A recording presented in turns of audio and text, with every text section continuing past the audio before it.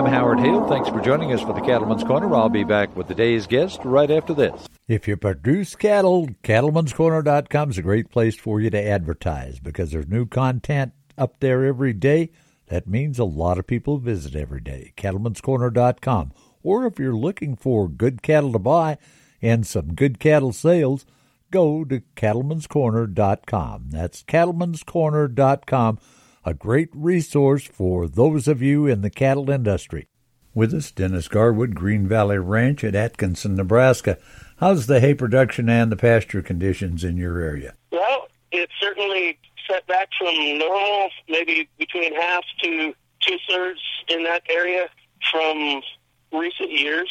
But thankfully for some recent rains that have really greened things up again, it looks good. We're short on production, but hopefully we can get through it and help others get through it. Having gone through it in the past and other years that were even more severe than this, help us get through it when it happens again. Is it dry enough up there in north central Nebraska where people are starting to sell off cattle? I wouldn't say just a lot of that yet.